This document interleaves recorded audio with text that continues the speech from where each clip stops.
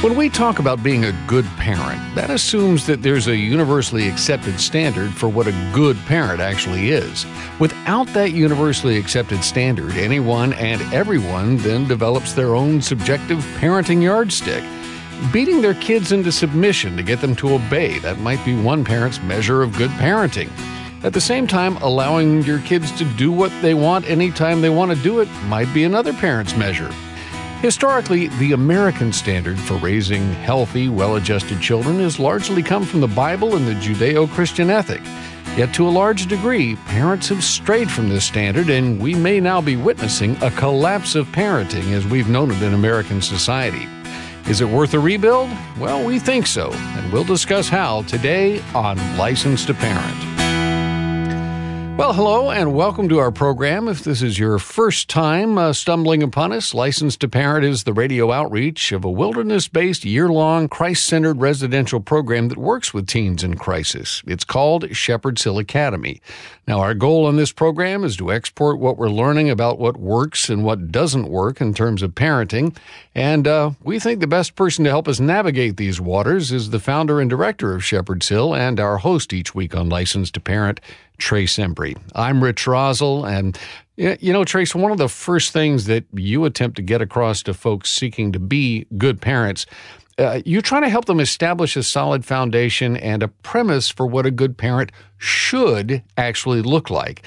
Why is this premise concept so important to this equation? Yeah, well, you know, to effectively build anything, Rich, I don't care if you're talking about a house or a business, a relationship, or an argument, you need a sure foundation and or a solid premise to build on.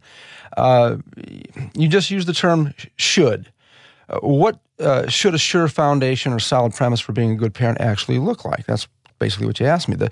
The word should implies an absolute. In fact, it does more than imply an absolute. It requires an absolute. With respect to parenting, it assumes there's a transcendent point of reference from which to start, one that works for everyone, generally speaking. But it's just like the idea that hard work brings wealth, right? Generally speaking, this is true, but unfortunately for some people, hard work has actually led to their demise. My dad used to say the biggest lie ever perpetrated upon mankind is that hard work never killed anyone. He said, I've seen it kill many a good man. Yeah, so it almost killed me. So I'm not necessarily talking about a one-size-fits-all model for raising kids, but a basic starting point from which any prudent individual can understand and accept. Traditionally, good parenting has always started with the premise of a husband and a wife committed to one another in holy matrimony. I mean, that was a given. Then you give birth to a kid, and not before. Then they exercise the basics for properly caring for that child, right? And we're talking love here, food, shelter, nurture, protection, education, and the obligation to their offspring, to themselves, and to the rest of the world to do everything in their power not to raise a future sex offender or mass murderer. And this is not to say that a single parent can't raise healthy, well-adjusted kids who are positive contributors to society, or that if you do it all right, you're guaranteed Junior won't grow up to be the next Adolf Hitler. But we've been messing with God's ecosystem here in America in recent times, and you know, as men are having kids out of wedlock with several different women and vice versa. And this is becoming almost standard fare today. Getting married and raising a traditional family is starting to become old-fashioned. But as we always say, old-fashioned doesn't always mean outdated. Right. I mean, sex is old-fashioned. No one's throwing the towel in on that archaic practice, right? And besides, for the first 200 years of American history, marriage has worked out pretty good for our society. And it's still working out pretty good, or it's still being practiced in other places around the world. So why change it? You know, I like what G.K. Chesterton once said about mankind confusing change with progress. He said, before you tear down a fence, find out why it was put up in the first place. Exactly. And, you know, I don't know, maybe tearing down the sanctity of marriage fence is the biggest reason we're seeing not only the collapse of parenting, but the decline of civility in America as we know it. So take it from a guy who sees it every day. We're definitely seeing the collapse of parenting in our nation. My prayer is that the collapse of our entire society isn't next. Hopefully today's program will wake some people up. So hopefully we can get this thing turned around. Yeah.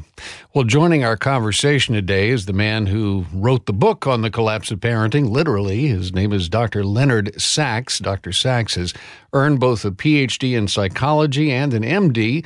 In 1990, he established a family practice in Montgomery County, Maryland, just outside of Washington, D.C., providing primary care services to children and adults for a number of years. And since then, he has written a number of books on this and other somewhat related topics, including Why Gender Matters, Boys Adrift, Girls on the Edge, and the book that we're discussing today, The Collapse of Parenting. In fact, Dr. Sachs has been on our program before a couple of years back to discuss this topic, so we've got him on to hopefully get a bit of an update. Dr. Sachs speaks frequently on child and adolescent issues. He's written in numerous national publications, including many prestigious professional journals. And again, he is a repeat guest right here on Licensed to Parent. Repeat offender. Yes. Dr. Sachs, welcome back to Licensed to Parent. Thank you for inviting me. Well, look, when you talk about the collapse of parenting, I'm not sure everyone's going to understand what you mean by that or even agree with it. Can you flesh that out for us? Well, sure. I was speaking to parents in Chappaqua, New York, which is an affluent suburb of New York City, and I was talking about the explosion in obesity among American kids. In 1971, only 4% of American kids were obese. Today, more than 19% of American kids are obese. That rate has more than quadrupled over the past generation. And there are several reasons why that has happened, but one is that parents are now letting kids decide what's for supper. So, right. And I was telling the parents in Chappaqua that I didn't think that was a good idea. And afterwards, a husband and wife came up to talk to me, and they explained that they had made a healthy and nutritious supper for their son and daughter.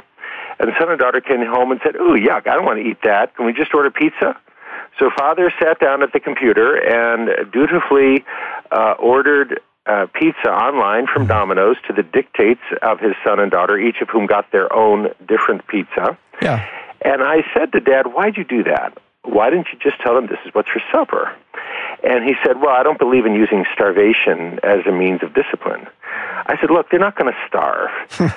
Look, 50 years ago, 30 years ago, if Mom had made a healthy and nutritious supper and the kids didn't want to eat it, she did not run out and buy them a pizza. She would say, this is what's for supper. If you don't like it, you can go to bed hungry." But today, parents are petrified of exerting authority in that way, and they're much more comfortable letting kids decide. Well, the problem is if you let a 12-year-old decide what's for supper, there are some 12-year-olds who will choose broccoli, Brussels sprouts, cabbage, cauliflower, spinach, and asparagus. But there are other 12-year-olds who will choose pizza, French fries, potato chips, and ice cream.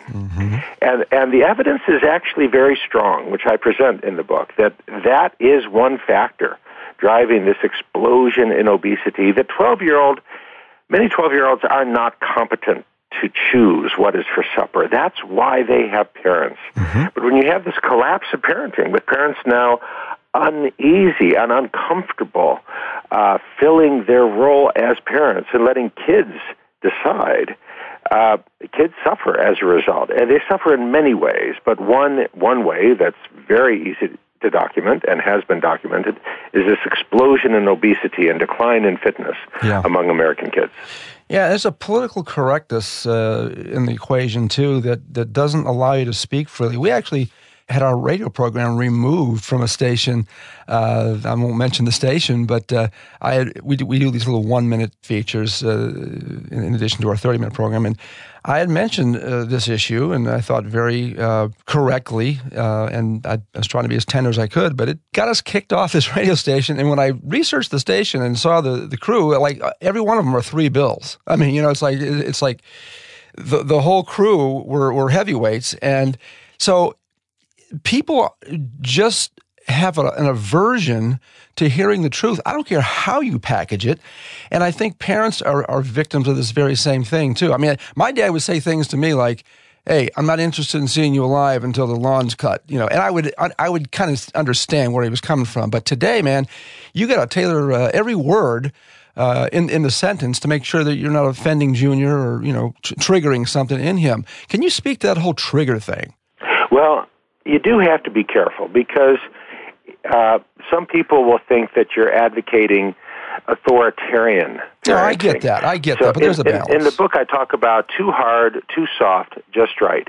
You don't want to be the too hard parent who's whipping a kid with a belt You don't want to be the too soft parent who's permissive and letting kids get away with murder.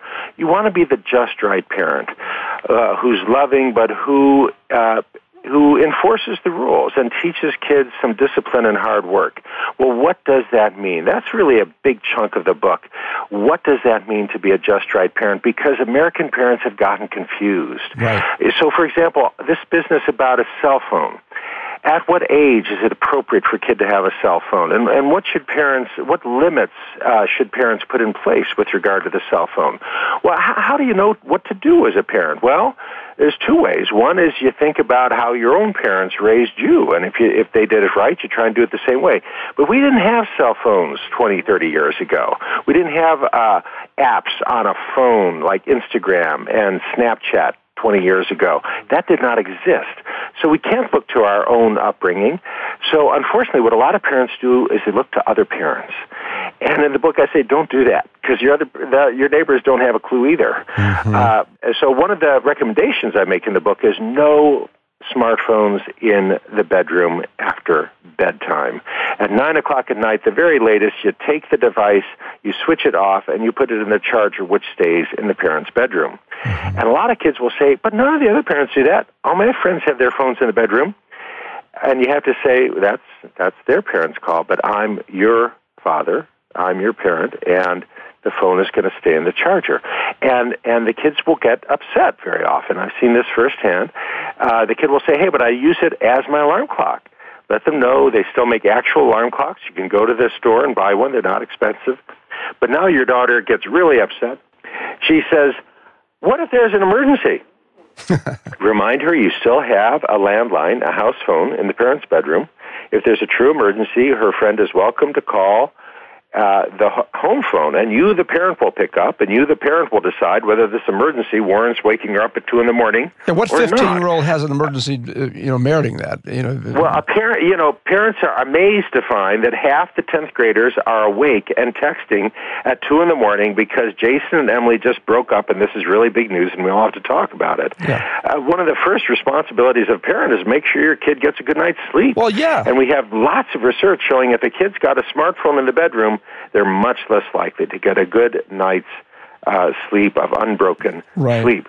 But it has to be the parent's call. It is not reasonable to put this burden in the lap of your 14-year-old. What is she supposed to say tomorrow in school when her friend says, hey, I texted you last night at midnight, how come you didn't answer? Is your daughter supposed to say, well, researchers have found that sleep deprivation in adolescence is a major risk factor in the etiology of depression? That's ridiculous. You have to allow her to say, hey, my evil parents take my phone every night at 9 o'clock. They won't let it have back to the next morning. Yeah. This has to be your job. And this is where so many American parents are confused. They think, well, good parenting means letting kids decide, because that's what I read in the New York Times. Yeah. And, well, the New York Times is wrong on this point. In this domain, good parenting means the parent takes the phone away from the kid and turns it off so the kid can get a good night's sleep. We've made the point a number of times with our kids. It is fine to use us as the bad guys. Yeah, my kids did. Your friends. We really don't mind that. My kids did, and my oldest daughter actually basically runs Shepherd's Hill Academy now. She says, Dad, you don't know the security I had by being able to blame you for not allowing me to do this and then the other. She still does. She still does. Yeah, but I've always maintained that we've given our kids way too many choices, particularly when it comes to fun, amusement, and pleasure. And too many choices often leads to indecision, the fear of missing out. That can lead to anxiety to depression, and the progression from there. And so back to the sleep deprivation, I mean, an outworking of that can actually manifest in schizophrenia with too much sleep deprivation. What's your take on that? Well, certainly we have good research, which I present in the book, that sleep deprivation is a major risk factor for anxiety and depression. Mm-hmm. And the rates of anxiety and depression are soaring for American kids, particularly for girls. But other parents will say, hey, my parents had no clue what I was doing. And Dr. Sachs, it seems you're asking me to be much more intrusive and have much more of a supervisory role. My parents had no clue what I was up to. And that's a fair point. But the problem is that American culture has changed. And again, this is not a guess. It's not nostalgia. We've got good work from researchers at UCLA, for example, who looked at the most popular TV shows in the United States over the last 50 years. And you look at TV shows from the 1960s, most popular TV shows like The Andy Griffith Show, right. My Three Sons, the 1970s Family Ties, 1990s Buffy the Vampire Slayer. From the 1960s through the 1990s, it turns out, these researchers found that that the most popular TV shows were consistently teaching that the most important thing in life is to do the right thing, to be honest, to tell the truth. Being famous and being wealthy were the least important things in those TV shows. Mm-hmm. And when I speak on this to parents, I'll show a clip from the Andy Griffith Show where Aunt Bee refuses to be a nationwide spokesperson because she wants to stay home with her family. Family is much more important than fame and wealth. Same on the I Love Lucy show. Very similar story. But then, in the first decade of this century, things changed profoundly. And suddenly, being famous and being wealthy went from being the least important thing to being the most important thing. On shows like American Idol, Survivor, and The Voice, being kind, it's going to get you voted off the island. Yeah. Now it's all about winning. So if you set your kid free to discover for themselves their own right and wrong, what they will discover is Akon, Eminem, 50 Cent, Justin Timberlake, Miley Cyrus, mainstream pornography. The culture has become much more toxic to children. And again, that's not a guess. It's a robust empirical finding. No doubt about that. No doubt about that. But social media is the new player in the equation that is giving these kids a platform for making their own celebrity, their own brand, become a reality for them. Yeah. And so they're taking advantage of that. Yeah, one of the things that we, used to have working for us was the fact that there were publishing houses and broadcast stations and networks. Exactly. Yeah. Mm-hmm. They were putting a lot of money, on the line to get these programs out, but that meant they had a stake in it. Now anybody with a smartphone can have their own international YouTube channel, right, and make $1 million doing it. Make a whole lot of money. Yeah. Well, and I've been talking very recently with a pro-life group in Philadelphia that promotes chastity for young women. And I was saying to them, chastity has to mean more than just not having sexual intercourse. It has to be about how you understand yourself, your sense of self. And the problem is, again, the researchers find the way American girls are using Instagram. You want to get more followers on Instagram? Real simple. If you're a teenage girl, you put on a bikini and you take some selfies in provocative poses, and boom, you'll get 10,000 followers. Instagram is promoting a very toxic culture, especially for girls. No doubt it's all about who's cute, who's sexy, who looks good in a bikini. And parents have no clue because they're not even seeing what their kids are posting on Instagram. Right. So it's really all about a standard and a value system. And I want to get back to that after the break. Yep. We're talking today on Licensed to Parent with medical doctor, psychologist, speaker, and author Dr. Leonard Sax. The book we're discussing, The Collapse of Parenting, is a New York Times bestseller published by Basic Books. You'll find it wherever you get your books, and you can learn more about Dr. Sax on his website, leonardsax.com. This is Licensed to Parent with our host, Trace Embry. I'm Rich Rosell, back with more conversation right after this.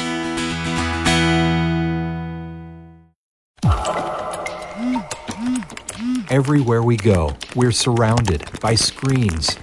Have we entered into a techno-utopia or a virtual prison? Is our social experience richer and deeper or more shallow and artificial? Discover insightful answers to these questions in the documentary DVD Captivated, Finding Freedom in a Media Captive Culture. You'll learn from media experts, church leaders, and inspiring individuals and families from across the country, including Trace Embry and students from Shepherd's Hill Academy. Most importantly, you'll discover how God's Word addresses the unique media challenges we face today. Captivated, Finding Freedom in a Media Captive Culture. Available in the store at licensedtoparent.org. Proceeds benefit the Shepherd's Hill Academy Scholarship Fund. Teen rebellion, depression, addiction, rage, cutting, and suicide are destroying our families today. But there is a way out.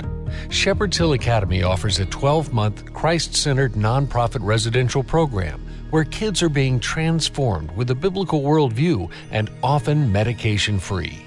Christian apologist Ravi Zacharias is just one of many Christian leaders who understands what's happening at Shepherd's Hill Academy. It really is such an honor to come alongside Shepherd's Hill Ministries and Licensed to Parent to rescue those who have been seduced along the way. I cannot gainsay how important this is, and to get behind a ministry like this, one will find the rewards to be extremely powerful in changing society. Get the help you need at Shepherd's Hill Academy. Go to helpmytroubledteen.org. helpmytroubledteen.org.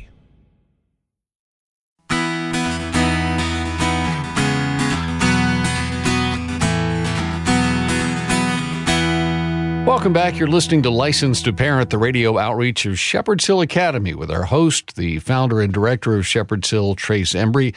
I'm Rich Rosell, and we're talking today with Dr. Leonard Sax. He's author of a book called The Collapse of Parenting. It's a New York Times bestseller. It's published by Basic Books. You can find it wherever you get your books. Dr. Sax, we had you on the program a couple of years ago talking about this same topic, and we wanted to kind of have a refresher on this.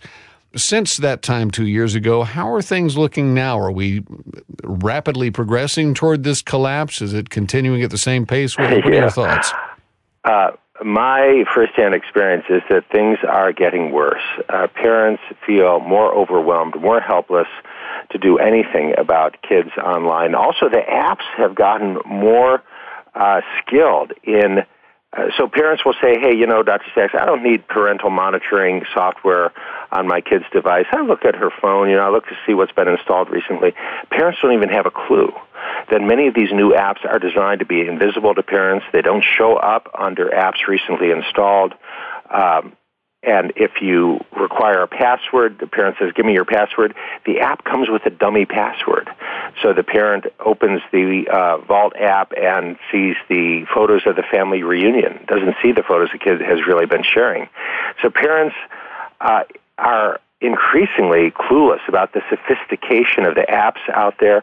A whole nother issue that has me concerned is this explosion in the confusion surrounding gender. I'm seeing more and more parents who are telling me that their daughter at 16 years of age has decided that she's actually a boy, and she wants to start getting testosterone shots, and parents are confused, and they go online, and the New York Times says, well, if your daughter says she's a boy, your job is to take her to the doctor and get her some shots and have her breast cut off. So parents are adrift, they're confused, and I'm trying to tell them, look, it is your job as a parent. I keep coming back to Deuteronomy 6:7. You shall love the Lord your God with all your heart, with all your soul, with all your might. These words which I command you this day shall be upon your heart. And what? The next line in English is usually, you shall teach them diligently to your children. But that's not what the Hebrew says, and I explore this. Page 133 of my book, The Collapse of Parenting. The Hebrew is vishinantam levanecha, which isn't teaching. That verb, that Hebrew verb shanan, means to chisel in stone. Yeah. So a better translation of vishinantam levanecha would be, you shall inscribe them on the hearts of your children. Yeah. And on the very next page, I cite a column by regular columnist from the New York Times, Jennifer Finney Boylan, who said, in her column, she said, enlightened parenting means setting your child free to discover for themselves their own right and wrong. And if in so doing they become strangers to you, then so be it. End quote. Well, that's not enlightened parenting. That's a dereliction of duty. If you set your child free to discover for themselves their own right and wrong, and they live in the United States in 2019, what they'll discover is mainstream pornography, Caitlyn gender, transgenderism, and all kinds of confusion about right and wrong. It's your job to teach your child right and wrong, not to set them free to discover for themselves their own right and wrong. That's not enlightened. That's a perfect parlay into my next question. What can parents do practically today to help promote a wiser digital protocol with their kids? Because I've got my answer. I want to hear yours. Well, again, that's a major focus of my book, The Collapse of Parenting, and my answer is twofold. First of all, you need to limit, govern, and guide your kids' exposure to this contemporary American culture by limiting social media, by being knowledgeable and aware of what media they're consuming. And secondly, you need to connect them to a healthy culture. You need to include them in a rich network of connections with neighbors, friends, and family who share your convictions and your values. Yeah, it's the authoritative community model that hardwired to connect the new scientific case for authoritative communities. Yeah, when we talk about the standard for most any subject, we're usually talking about an optimal standard, or the optimal standard. But when it comes to anything that might get in the way of our sexual appetites these days, many people seem to be all too willing to compromise optimal standards. Do you think that this collapse of parenting in America can ever get turned around without our society first acknowledging that the optimal standard for parenting, and for sex for that matter, begins with marriage between one man and one woman? Well, one of the great lies that American contemporary culture now pushes relentlessly is that sexual fulfillment is the be-all and end-all of human existence. And that's just not a true statement. Mm-hmm. It is a falsehood. That's exactly right. And it is a dangerous falsehood. And we must, as parents trying to raise our kids correctly, we must teach kids that, hey, what is human life for? The answer is very simple. Number one, you shall love the Lord your God. Number two, you shall love your neighbor as yourself. That's what it's about. Sexual fulfillment is great in the context of marriage, but it's not the meaning of human life. It is not the most important thing. It's an incidental. And again, that's the great confusion. If you look at YouTube or Instagram, the sites that are most popular with teens, the message there is very clear, which is sexual fulfillment is what it's all about. Yeah. And that's just not true. Absolutely. Yeah. Well, we've been talking today on Licensed to Parent with medical doctor, psychologist, speaker, and author Dr. Leonard Sax about his book, The Collapse of Parenting. And if you'd like to find this book, find out more about Dr. Sax, you can, first of all, go to his website, Leonard Sax, which is spelled S-A-X, leonardsax.com. You'll find the book wherever you buy your books, Amazon, Barnes & Noble, wherever you'd like to go. Again, it's called The Collapse of Parenting. And Dr. Sax, I'm sorry it's been so long since we had you on, but great to have you on again, and we'll try to get you back more quickly next time. Thanks again for inviting me. God bless you. Well, that is it for another week here on Licensed to Parent. Remember, you'll find us at licensedtoparent.org. While there, be sure to check out the many parenting topics we discuss on this program and subscribe to Trace's blog. Also, if you would consider becoming one of our ministry partners, offering both financial and prayer support to help the work we do at Shepherd's Hill, we'd be very grateful. You can donate securely online by clicking the donate button at licensedtoparent.org. Our guest coordinator on Licensed to Parent is Daniel Fazina. Our technical producer is Carl Peets. For Trace Embry, I'm Rich Rosell, inviting you to tell a fellow parent about us, and then join us again next time when once again we'll renew your License to Parent. And remember, folks, if you don't train your children, somebody else will. God bless you. We'll see you next time.